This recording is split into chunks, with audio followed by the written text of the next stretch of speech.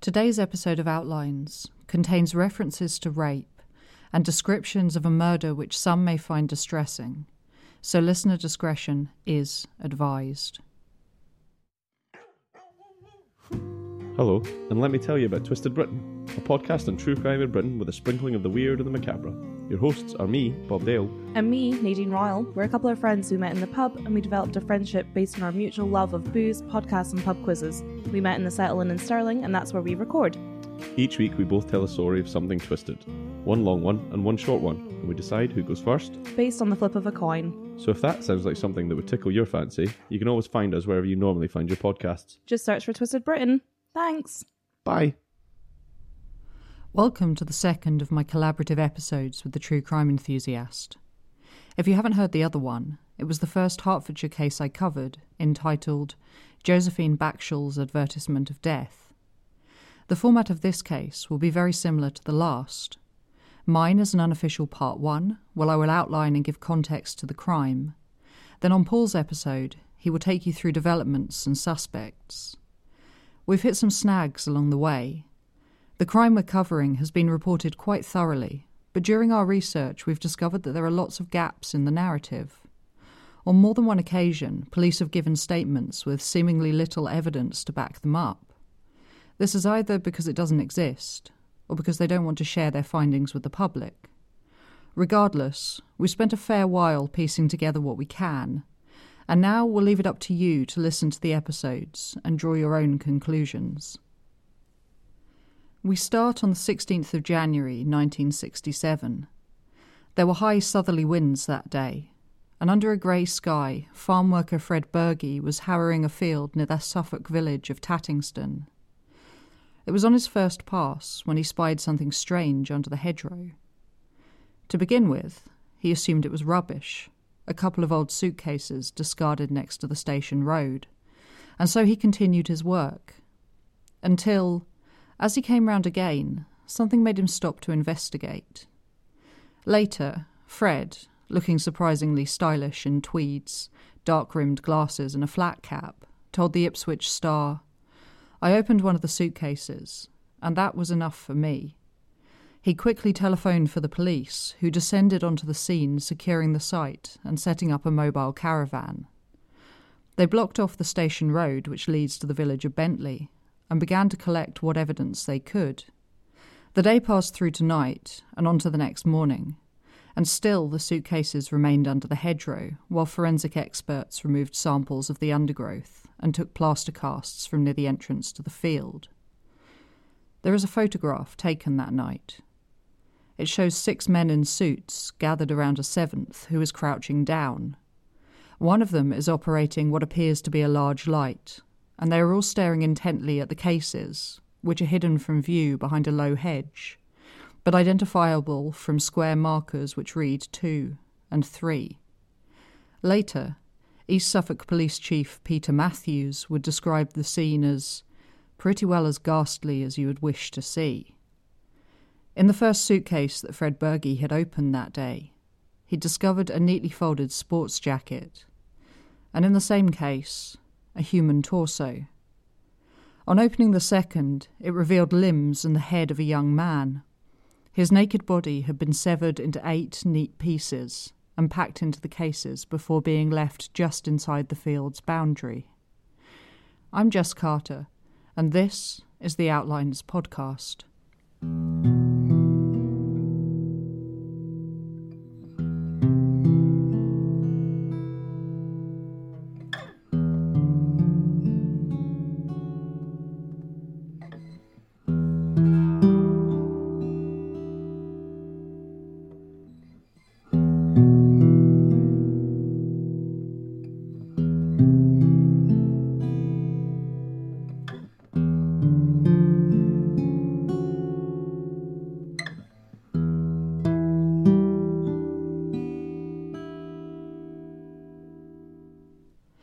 After police had finished their initial investigations, the body was taken to Ipswich, where pathologist Alfred Lintott conducted the post-mortem. Over the course of 7 hours, he determined that death had taken place about 2 days before the discovery of the body, and that the youth was in his late teens or early 20s. The cause of death was manual strangulation, and the young man had laceration wounds to the back of his head, probably caused with a knife, which were determined to have been made while he was still alive. As well as this, his body showed signs of either a sexual assault or that he had engaged in anal intercourse in the time leading up to his death. I'm sorry I can't be more specific here, but even with all the research Paul and I have conducted, it's still unclear whether or not the man had willingly taken part in sexual acts. Some reports say one thing and others another. When the pathologist examined the dismembered parts, he discovered something surprising. With the exception of one limb, they were cut so neatly that the bone had been completely avoided. This looked like the work of someone with anatomical knowledge and perhaps surgical experience. While police were beginning their hunt for the murderer, they first needed to identify the young man, something which it soon became apparent was no easy task. In an age before internet databases, identifying a person was a difficult job. Their first port of call was to look into any men in East Suffolk who had been reported missing. When that drew a blank, they extended their search nationwide, beginning with an 18-year-old medical student from Bristol called Roslyn Evans. He'd disappeared from his university hall of residence in November 1965.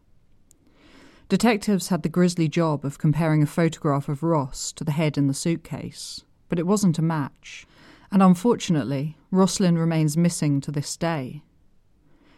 Detective Superintendent Harry Tappin of Scotland Yard held a press conference where he issued details of the boy's appearance. He bore extensive moles over the right side of his face and neck, and a few on the left. There was a faded 1/4-inch scar above his right eyebrow, with another scar about 3/4 of an inch long on the knuckle joint of his right forefinger. He was around 5'3" tall, of slim build with dark curly hair and grey or grey-green eyes. To begin with, police thought that he might have been Latin American or continental, and so they began to investigate the docks at the nearby port of Harwich and question sailors in the area. This idea was further backed up by the markings on one of the 2 suitcases in which the body had been found. This was by far the more distinctive of the 2, and it was described as a type often carried by seamen. It measured 24 inches by 14 inches by 7.5 inches, and was made of cardboard covered with dark green canvas. It had steel corners, reinforced with studs, and a metal brown painted handle from which most of the paint had worn off. It was fitted with 2 chainy locks and had black leather lid support straps. The cases were checked for fingerprints, but only the handles, locks and corner pieces would have contained any marks, and to my knowledge none were found. The first suitcase was lined with red and white square paper and bore a trademark of a golden lion, mounted above the word Monarch. On the top edge of the right handle were the initials PVA, 2 inches high and roughly painted in black paint or marking ink. The letters looked like they might have been made by either a seaman or perhaps were military issue. In Paul's episode, he'll talk more about the PVA marking and what, if anything, it might have meant.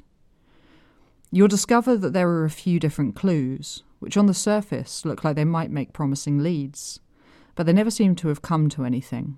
Paul and I have speculated that they may have been red herrings all along. PVA is one of those. It certainly didn't help police in their struggle to identify the victim, and neither did the article of clothing found in the suitcase which contained the torso. This was a sports jacket, made of light green tweed with brown check. It was single-breasted with a green lining. A label on the inside pocket read, "Guaranteed all wool, made in England." There was no maker's mark, and the jacket was one of a type sold in multiple stores. I can find nothing to say that it belonged to the victim himself. In the pocket of the jacket was a matchbox. It was unusual because the brand were marketed in Israel. As well as the jacket and matchbox, there was a small towel bearing the laundry mark QL42, which would have been used to return the item to its owner after cleaning. Like the marking on the suitcase, the provenance of these items has never been proven, and they appear as if they may have also been red herrings. As the investigation continued, police set up roadblocks along the A137 near Tattingstone. At the time, this was the main road between Ipswich and Manningtree and carried heavy traffic from the Essex coastal towns of Harwich, Dovercourt and Clacton. The location where the suitcases had been discovered was 200 yards away, on a smaller lane which formed part of the Tattingstone crossroads. About 150 people who had used the road on the nights of the 15th and 16th of January were stopped, including 24-year-old hairdresser Sheila Falser of Nelson Road, Ipswich, who told detectives of a man she saw walking about 4 miles from Tattingstone the night before the body was found. She said, "I was driving home on my own from Holbrook, and it was foggy. I was being followed by another car, which would not dip its headlights. As I turned right at Worsted to go into Ipswich, I saw a man carrying a suitcase by the side of the road. I remember thinking the man was probably a seaman hitchhiking back to his ship. He was about 30 feet away and wearing a long trench coat and a trilby hat. I couldn't see his face. The car that was behind me turned left towards Tattingstone and stopped. It might have picked up the man." It was a few days after the discovery of the body, with police still no closer to identifying the young man, that they then made an unusual decision.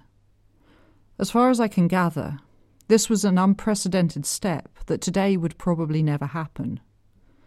Speaking to the BBC in 2011, local press photographer David Kindred said, "I remember covering the story when police found the body.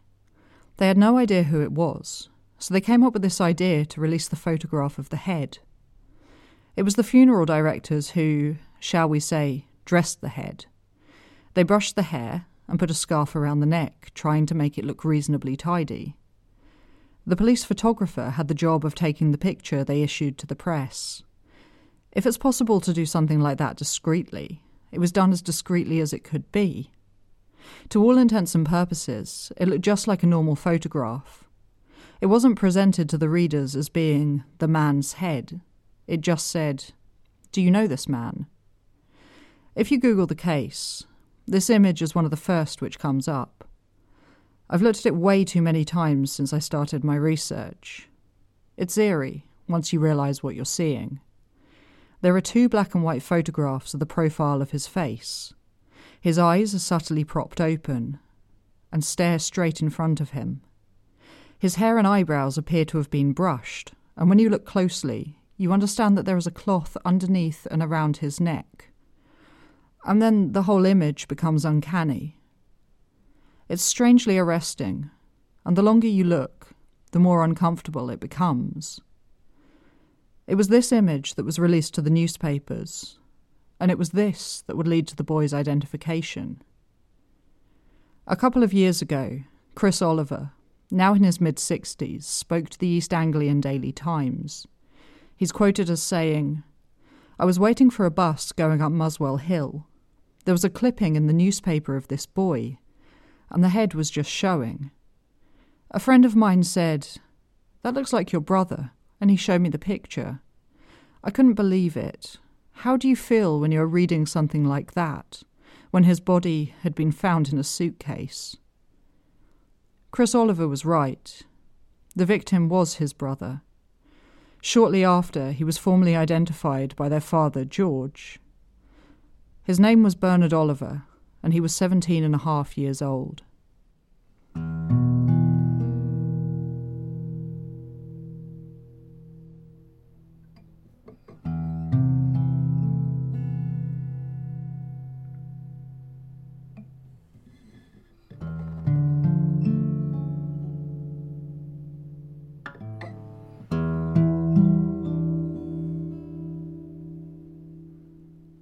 Bernard Michael Oliver was born in 1950 to parents George and Sheila, and had 5 siblings, 4 of them boys, Chris, Tony, Andrew and Philip, and a sister called Maureen. Bernard was the 4th child, and at the time of his death he was living at home with his father and brothers in the aftermath of George and Sheila's separation a year previous. He shared a bedroom with Tony, the youngest in the family, and Bernard is described as having learning difficulties, with a mental age of about 11. As a child, he'd reportedly attended a special needs school, and after leaving, found a job in a warehouse in Crouch End, London. There are unconfirmed reports that just before the warehouse job, he worked briefly with producer and songwriter Joe Meeks as a tape stacker in his studio. But I'll let Paul talk more about that. In terms of Bernard's personality, he's been described by his family as gentle and friendly, while neighbours spoke of him being a lone wolf who had few friends. One said he was content with his own company. He would just sit indoors and play records or go to the pictures on his own. Terry Morley, a friend of his who lived on the same street, said, "All he talked about was working on a farm with animals. He was mad about them. He had a pet poodle called Pepe, which he took everywhere with him. The dog has been pining for Bernard ever since he went missing." It was the 6th of January 1967 when Bernard told his father he was either going to take his dog Pepe for a walk, or perhaps go to the cinema, reportedly to see the 1956 film The 10 Commandments. It's not known for sure which of those Bernard chose to do that evening, because that was the day he disappeared, 8 days before his murder, and 10 days before Fred Berge discovered his dismembered body in the suitcases at Tattingstone. The village of Tattingstone in Suffolk sits just over 5 miles away from Ipswich. It's a tiny, windswept place. The 2011 census put the residents at 520 people, while back in 1967, the population was only 20 more. It was built around the elegantly named Samford Hundred Incorporated House of Work, a fancy phrase for a workhouse, where the inmates were employed to manufacture wool into yarn.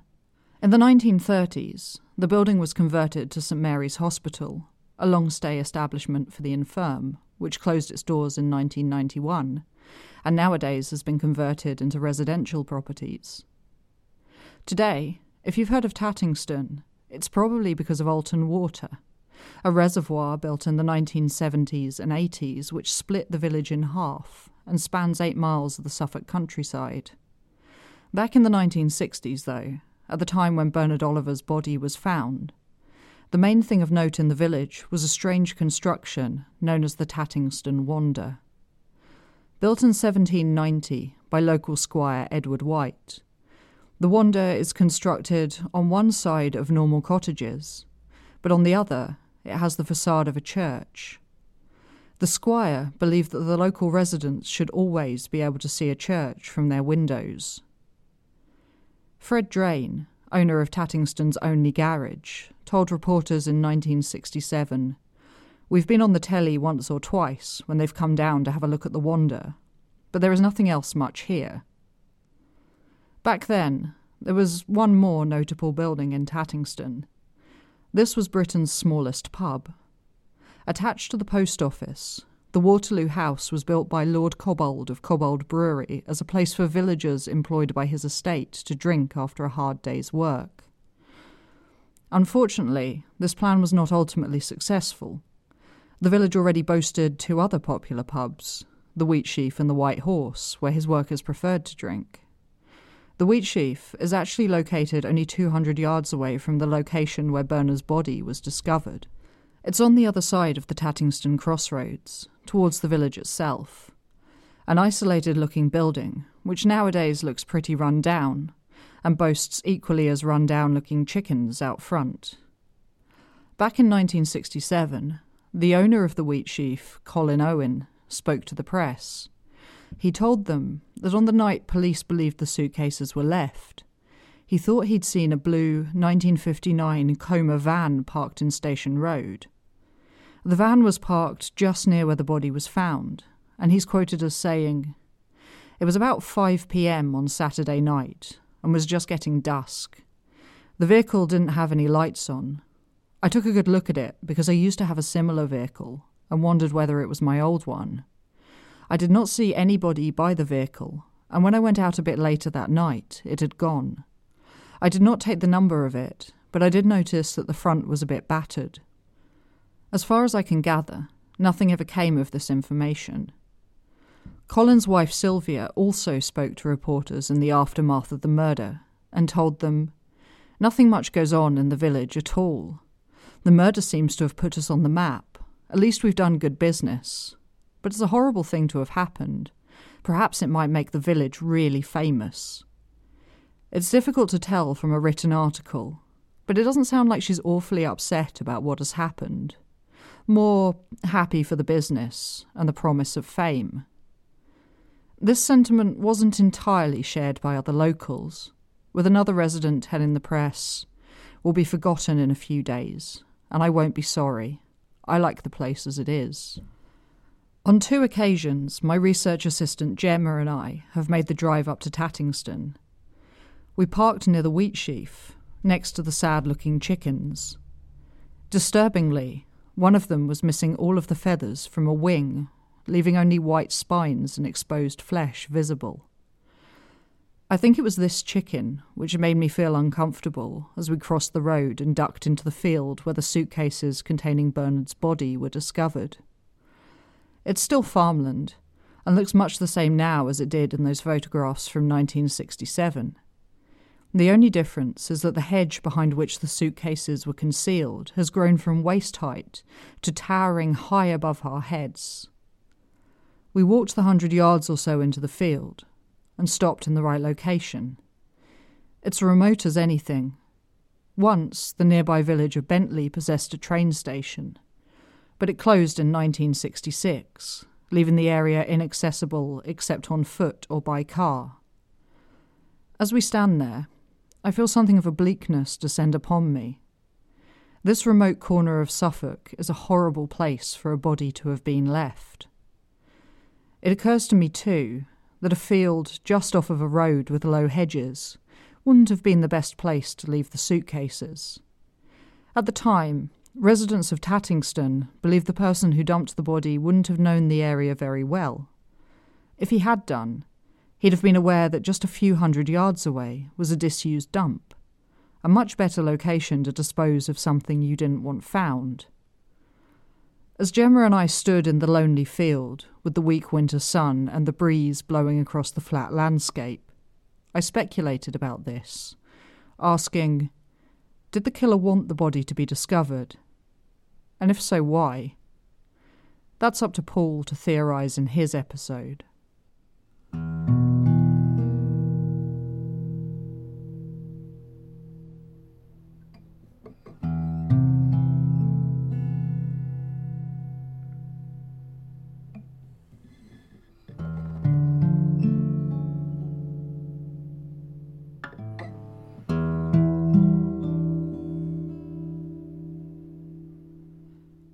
After Bernard's identity was discovered, the investigation into his death became more and more complex.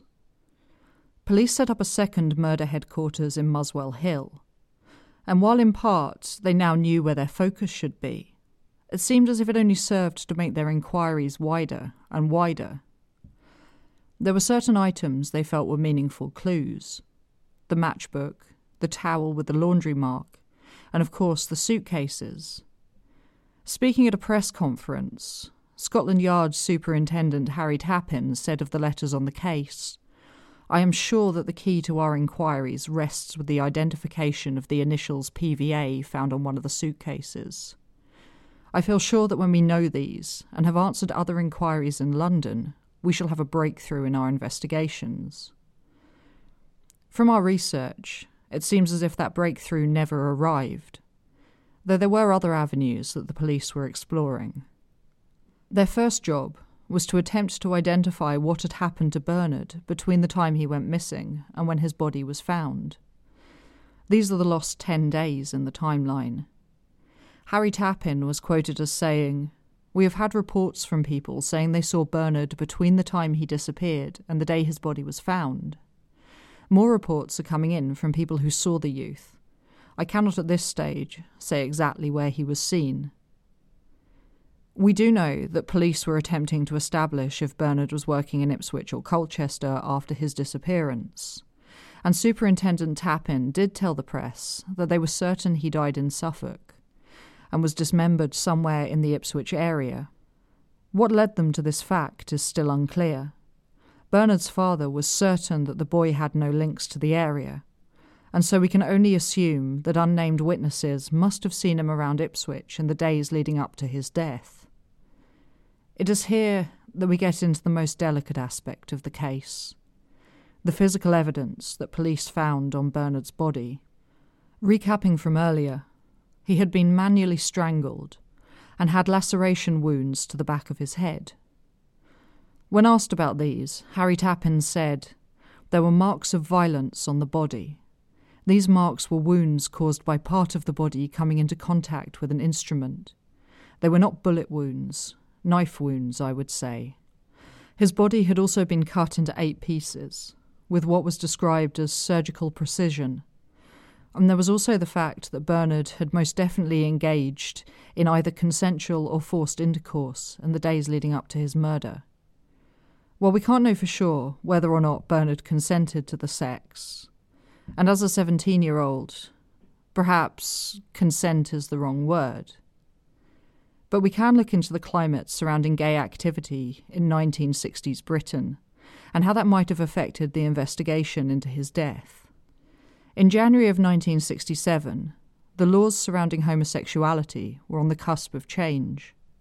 In July of that year, a Sexual Offences Act was passed, which decriminalised private homosexual activity between 2 men over the age of 21 in England and Wales. The guidelines were narrow. If anyone else was in the house while 2 men had sex, it was illegal. If more than 2 men had sex together, it was illegal. If they were filmed or photographed having sex by another person, that too was illegal. It was also illegal to procure sex, which included men chatting up men or loitering in public places with homosexual intent, even if no sexual act occurred. There is research to suggest that the introduction of the Sexual Offences Act of 1967 actually led to more gay men being convicted than there had been before the act was passed. When researching this case, I found an article in the Ipswich Star from early February 1967, just 5 months or so before the lacklustre decriminalisation. Colin Bray writes for the Star under the byline, "Twilight World of Perverts." It reads, "The Suffolk Suitcase murder has led police to believe that a syndicate is operating in London among homosexuals. Because of recent murders involving homosexuals, a special Scotland Yard investigation bureau has been set up in Kensington to probe the twilight world of scores of people who might be involved in perverted practices. Inquiries in Ipswich alone had revealed indications that homosexual activities are more predominant than was originally realised. Detectives working with underworld contacts in London's West End are sure that big business has moved in among sexual perverts. The Tattingstone murder could well spark off a countrywide inquiry into the possibility of a syndicate working from London who rent out young boys for perverted practices." There's an obvious point to address here. It's how shocking, or perhaps sadly not shocking it is, that the writer of this article seems to be confusing gay men with paedophiles. There's a quote from another report which states, "Police are checking on scores of known homosexuals in London and Ipswich who may be able to shed some light on the movement of Bernard Oliver." This is unfortunate, because it means that, like Colin Bray of the Ipswich Star, police too seem to have made a very basic mistake. I can only imagine how little information they must have got from those men. Who exactly would count as a known homosexual worthy of police interview? If the common belief was that all gay men were perverts, then the assumption would almost definitely be that all gay men were capable of sex with a 17-year-old boy with a mental age of 11. I'm not saying for sure that this gross misunderstanding of sexual preference hindered the police investigation, but I can say that their lines of inquiry would take years to lead to anyone resembling suspects, and that when it did, it was in part because these men were doctors, with the knowledge needed to surgically dismember a body, and in part it's because these men were known paedophiles with a preference for young boys. I'm not going into detail here of suspects. Paul's covering that over on his episode, But I think it's important to understand how the prejudices of the police force in 1960s England might have hindered their inquiries into the murder. Yes, it is obvious that what happened to Bernard was in the first instance sexually motivated. But prejudice can blink a reason, and I'm not sure that isn't what's happened here. I found one more quote on the subject. It's very simple. Detectives say they are going to interview every gay man in London. I can only hope they had fun filing the useless paperwork.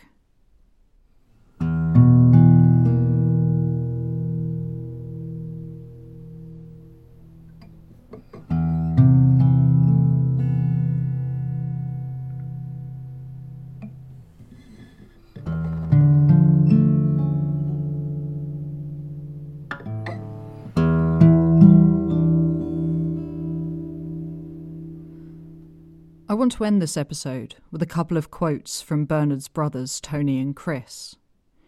It was only August of 2018 when Chris told Sky News, "Really, none of us spoke to each other about it, because we were so hurt. It was difficult to bring the subject up and to talk about it. Tony and me were the only two that really spoke about it, and Tony more so than me because he had a fantastic memory about things. It just upset me to hear a lot of things he could remember about Bernard.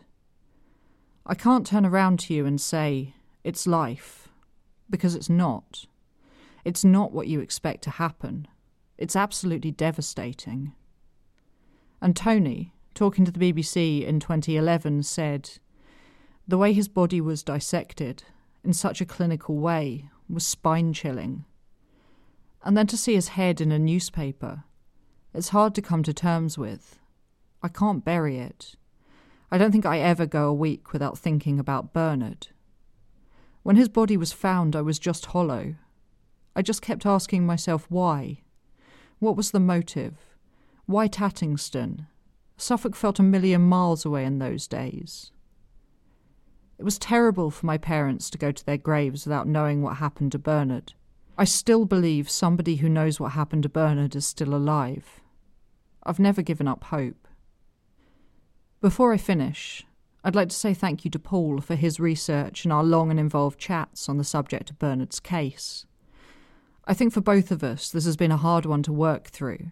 For me, parts of the investigation have left me angry, and other parts have left me sad. It's the same whenever I research these unsolved murders, but especially when it appears as if prejudice has hindered an investigation. Reading interviews with Bernard's brothers, I can see just how devastating the event was. And while it has been 52 years last month, perhaps Tony Oliver is right. Perhaps someone alive does know something. Perhaps there is still a little hope. If you've enjoyed today's episode, then please head over to The True Crime Enthusiast for part 2. And if you want more information and to have a look at some of the news articles for yourself, then you can find them on my website at www.theoutlinespodcast.com. If you haven't already, then please take a minute to review the show on iTunes or wherever you listen to Outlines. And if you want to support my research and have anything from a couple of quid a month free, then make sure you check out the show's Patreon page at www.patreon.com/The Outlines Podcast. My thanks to Kirsty Phillips, my newest patron, and to all of you who listen to the show.